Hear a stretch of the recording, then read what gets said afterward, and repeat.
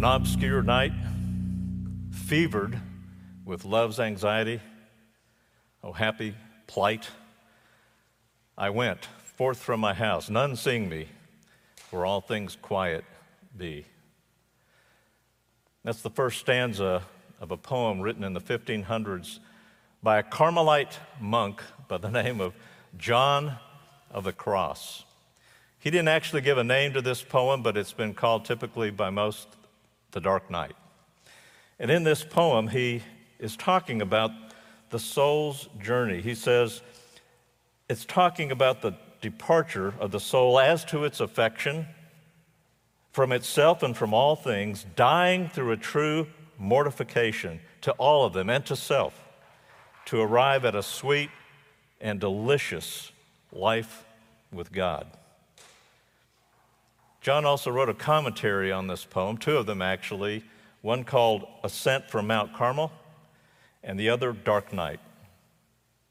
He described the spiritual crises that every believer goes through that occur in our journey toward true devotion to Jesus Christ. And he describes how some face these crises by growing, others, when they experience these crises, give up the faith.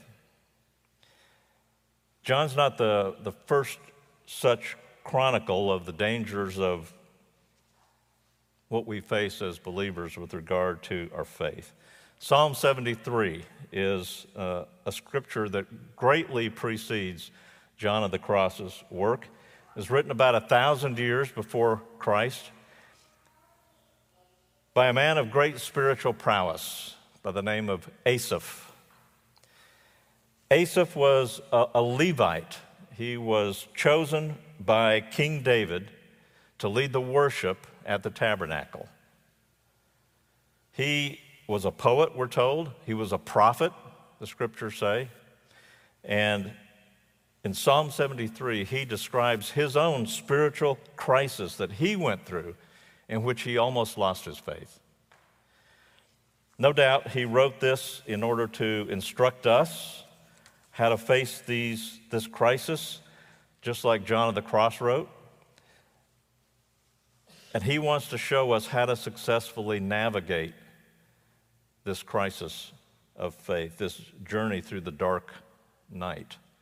So would you like to look at it with me? Psalm 73. In verse 1, he starts this way: God is indeed good to Israel, to the pure in heart. You might say this is Asaph's credo. This is his kind of basic belief that forms everything about how he lives and follows in his life. Could this be your credo? God is indeed good to us, to those who are pure in heart. God is good to those who believe in him. God is good to those who have a purity of faith and love for Jesus Christ. That's what Asaph believed. But his belief came under severe attack when he saw two things. And he makes a startling discovery about two things. The first is about the wicked. Look at what he says in verse 2. This disturbed him to the core of his soul. He says, "As for me, my feet almost slipped. My steps nearly went astray."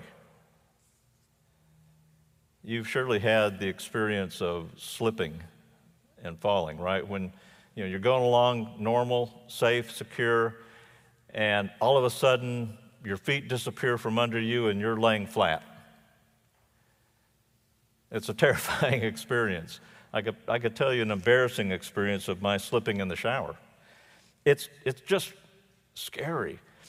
And I'm sure you've also had the experience of almost slipping, where you're walking along and suddenly the terror is prolonged because you're trying to keep your feet, you're trying to stay upright, and you manage to, but it's scary.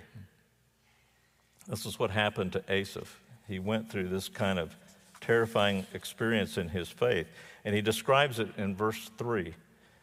"For I envied the arrogant I saw the prosperity of the wicked.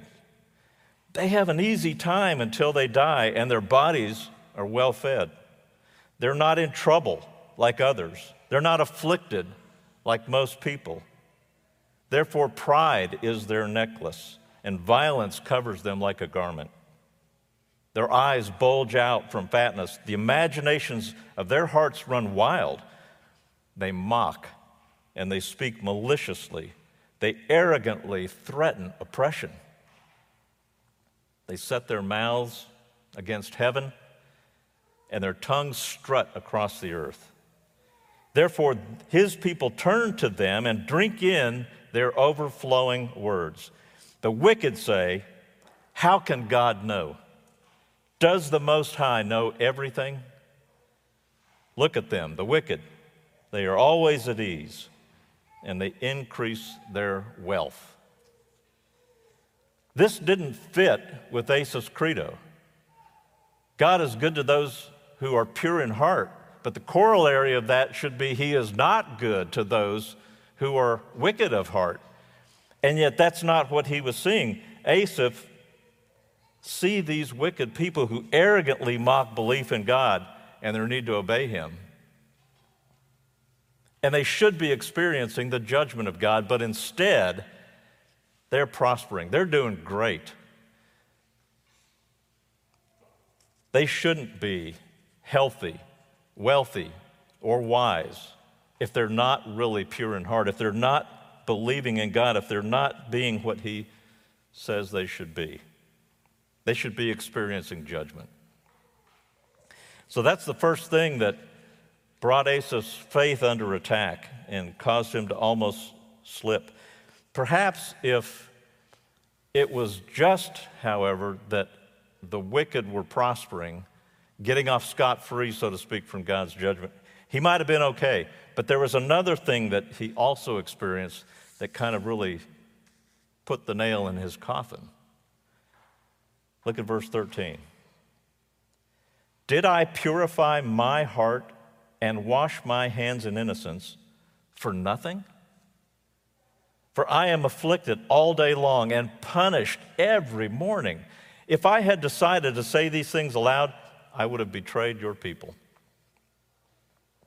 So not only did he see the wicked prospering, which seemed like a contradiction of God's justice, of his credo, God is good to those who are pure in heart. But here he is, one who is pure in heart, and he's suffering. He's struggling. He's not prospering at all. Now, he doesn't tell us what the cause of his suffering was. It really doesn't matter, does it? He was hurting, and the wicked were happy, and that didn't make sense. Isn't that when we usually experience a crisis of faith? When we're hurting, when we're suffering? I told you last week that I'd had a gallbladder attack some months ago, and the pain was incredibly intense. But when I asked God to take away the pain, he didn't. That's when your faith struggles the most. That's when you're suffering and you need him. And the questions come up, does God care about me? Is he really able to take care of my needs? Does he really exist? Is the Christian faith really true? I mean, your mind goes all these places. Asaph was tempted in this situation where he was experiencing doubt to share his doubts, to tell of his doubts to the people of God around him. But he didn't, because he wasn't going to destroy the faith of others. He wasn't going to betray God's people. It's one thing if, some down-and-out sinner talks about their doubts in Jesus Christ or doubts of their faith. It can be challenging, but it's quite another when a spiritual giant tells you they're having spiritual doubts, like Asaph was. We might could handle if one of our fellow members here was struggling with doubts, but if Jason Stockdale tells us that what we believe is foolish, wow, that would have a greater impact, wouldn't it? So he stayed quiet. I'm a big fan of several comedy duos, Laurel and Hardy. Abbott and Costello, Click and Clack, the Tapper Brothers. Anybody heard of them? The Flight of the Conchords. And there's one more recent than that, a comedy duo of Rhett and Link. Rhett and Link, are you familiar with them? They started out making funny commercials, real commercials for local businesses that are just hilarious. You can see these on YouTube. They're really fun to watch. But before all of that, they were with Campus Crusade for Christ Ministries, and they were the ones who were responsible for entertainment for their staff and workers conferences. They were avid believers in Jesus Christ. But recently, they have departed from the faith. And they've spoken of their reasons for their departure from the faith on their podcast, which is called Ear Biscuits. These are influential guys. And so their unbelief has great impact on other people. I've listened to their reasons for leaving Christianity. I found their reasons for unbelief not convincing to me, I felt strongly evidentiary. But is it right for them to do this? Asaph didn't think it was right for him to do it, so he kept quiet. But notice something else that Asaph says here that gives us a clue that there's more than meets the eye here. There's something in his own faith that is askew, something that's not right. This is his second discovery. He's definitely unhappy with God for letting the wicked prosper and succeed, and for not prospering himself, but he exhibits a bit of his own unrighteousness when he asks this question in verse 13. We looked at it. Did I purify my heart and wash my hands in innocence for nothing? Do you catch the significance of that question? Why do you or should you do good? Is it so you'll get something from it? Is it so you'll be rewarded? Why do you purify your heart and wash your hands in innocence? Is it to get something from God?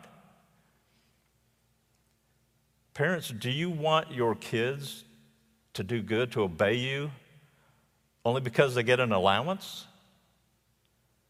Why do we do good? Isn't doing good good in and of itself? I had a pastor in my youth who loved to quip that some people got paid for being good, but he was good for nothing. Shouldn't we be good for nothing? Not for what we get, not for pay, but because being good is good. It's right. It's what we should be. Well, what Asaph is showing us here in this question, in his deep pain, is something of his true heart. God is good to those who are pure in heart. That's what he believed. That's his credo. But by good, God being good to those who are pure in heart, what he really meant was God gives a payoff to those who are pure in heart. He prospers those who believe. Asaph was, I guess you could say, a believer in the prosperity gospel before there was a prosperity gospel. This is his way, though, of signaling us there's something in him that needs correction in this dark night journey of his soul. And this is what he discovers and shares with us in the last half of this psalm. Look at Asaph's course correction. Look at verse 16. When I tried to understand all this, it seemed hopeless. Have you been there? I've been there. It's a horrible feeling. It's as if you're in an earthquake and every sure footing you had is gone. You're out of control. You can't see a way to faith when everything you've believed is called into question. It's hard. What was it, though, that prevented Asaph from actually slipping? And he tells us that in verse 17. Well, verse 16. When I tried to understand this, it seemed hopeless until, verse 17, I entered God's sanctuary. Now, this is kind of a strange statement to me because Asaph was a Levite, so he was all around the tabernacle and later the temple. The Levites were responsible for taking care of the tabernacle. They were responsible for taking care of the furniture and so forth. But the Levites weren't allowed into the sanctuary. Only their brothers, the priests, were allowed to do that. Even David talks at times as if he had access to or entered into the sanctuary. He says in Psalm 63, so I have looked upon you in the sanctuary, beholding your power and glory. And Psalm 150, verse 1, encourages us to praise God in his sanctuary. But we don't actually get to go into the sanctuary. Of course, there isn't one now. Isaiah was not a priest either, but Isaiah had a vision of God in his sanctuary. This is Isaiah 6, and this is probably getting closer to the meaning of what Asaph is talking about here. Asaph didn't literally go into God's sanctuary. That would have been forbidden. But he spiritually did so. He communed with God personally. And that's something you and I can do. And honestly, when I've struggled with my faith, this is what's helped me the most. When I've had doubts, I just talk to God about them. And it may be days and days of talking to him about them. God, I'm struggling. I can't believe this. It feels not true. And sometimes he has spoken directly to my heart like I think he did to Asaph. Other times he's led me to sources or resources that help quell my doubts, answer the questions I couldn't find on my own. God gave Asaph 2 answers to his 2 questions. He answered his problem about the wicked prospering. We're going to see that. And he answered his problem about the righteous suffering. So look at verse 17. When I went into the sanctuary, then I understood there the wicked's destiny. Indeed, you, God, put them, the wicked, in slippery places. You make them fall into ruin. How suddenly they become a desolation. They come to an end, swept away by terrors. Like one waking from a dream, Lord, when arising, you will despise their image. So here God is assuring Asaph that there would indeed be justice for the wicked. Only it wasn't in all cases going to be in the timely manner that Asaph would have wanted it to be. God is promising justice, but it may come after death. I mean, Asaph had seen people, wicked people, prospering up to the day of their death. But God is saying there will be justice. Their destiny, what will happen to their souls after they die, is desolation and terrors. That's what he's promising. It's kind of like what we shared last week, the story that Jesus told of Lazarus and the rich man, and the account of the rich man waking up in torment. Are we happy with this answer? Not always, because we see the suffering caused by the wicked, the suffering of the righteous that they create. We long for wickedness like that to be judged immediately, but sometimes God delays judgment until death. God only guarantees judgment at that point. He asks us to trust him. Trust him that he will bring forth justice. So God gives Asaph an answer to the prosperity of the wicked. They will be judged. Then he begins to hone in on Asaph to help him see that bit of wickedness that's inside him that needs correction, that wickedness that caused Asaph's problem with his own lack of understanding and lack of prospering. Look at what he says in verse 21, 22. When I became embittered and my innermost being was wounded, I was stupid and didn't understand. I was an unthinking animal toward you, God. God helps Asaph see that his problem was stemming from internal bitterness, from a stupidness, a not human-like, but a animal-like, brute beast-like mentality. It was happening to him. It was real for him. This is what happened to Job also. Job, we're told by God himself, was the most righteous man on the face of the earth. He wasn't suffering because he had sinned, as his friends tried repeatedly to persuade him. He was suffering at God's hand. God had a sovereign purpose in Job's suffering. But in that process, Job ended up expressing to God that if God understood and really knew the situation, he wouldn't be bringing this suffering into Job's life. Job thought God was mistaken, that God needed to be convinced that Job wasn't a sinner, that he had made a mistake. So Job basically justified himself above God. He thought he knew better than God. And this is what Job had to learn to despise in himself. He talks about that in the end of the book. This is what Asaph had to learn about himself. This is what you and I need to learn about ourselves. Because aren't we the same way? When we see a system of injustice, we think, if I were God, here's what I would do. Here's how I would cause things to happen. Here's the justice, the swift change I would bring about.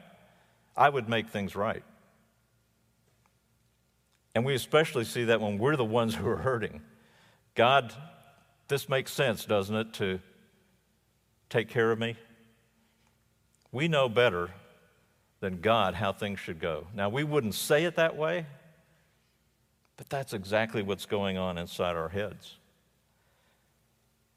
God helps Asaph see something he hadn't seen before, this brutish arrogance that thinks he knows better than God. And so look what he says he discovered in verse 23.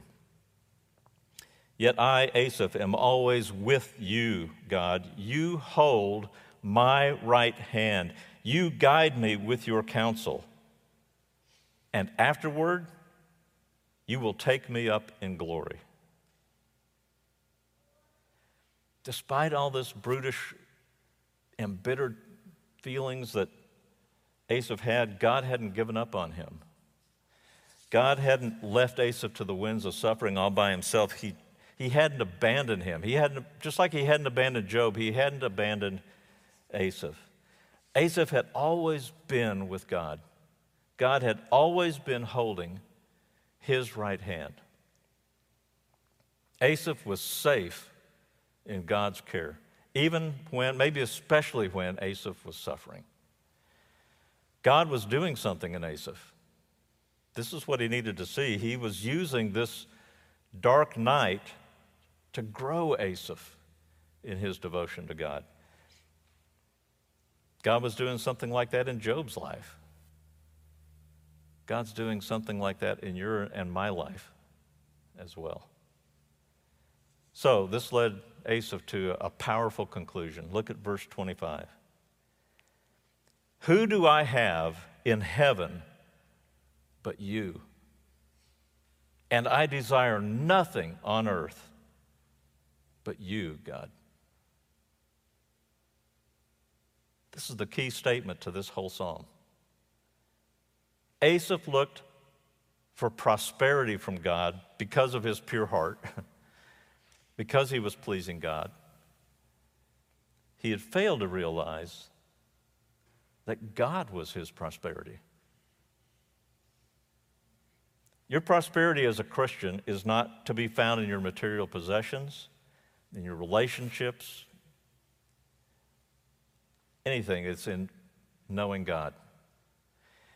If you're obeying God to get reward in life, you're not truly worshiping Him. Knowing Him is the ultimate prosperity, is the ultimate reward. What corrected Asaph's false ideas about the prosperity of believers and the judgment of unbelievers was an understanding that God had given him that judgment is sure for unbelievers and that the prosperity of believers is knowing their God. I was sure when I graduated seminary that God was going to give me a great church position somewhere where I could use all this stuff that He had given me. And yet, day after day, no church position was afforded me. Nobody wanted me.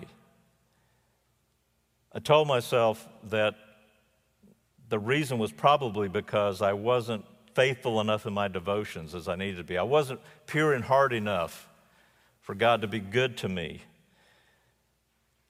I ended up having to get a job as a substitute teacher in the Shelby County schools, and let me tell you, I hardly got any calls. And I mean, our finances were getting pretty bad. I ended up getting a permanent teaching position at a private Christian academy, and that helped, but the pay was abysmal. Then I got a job at my home church.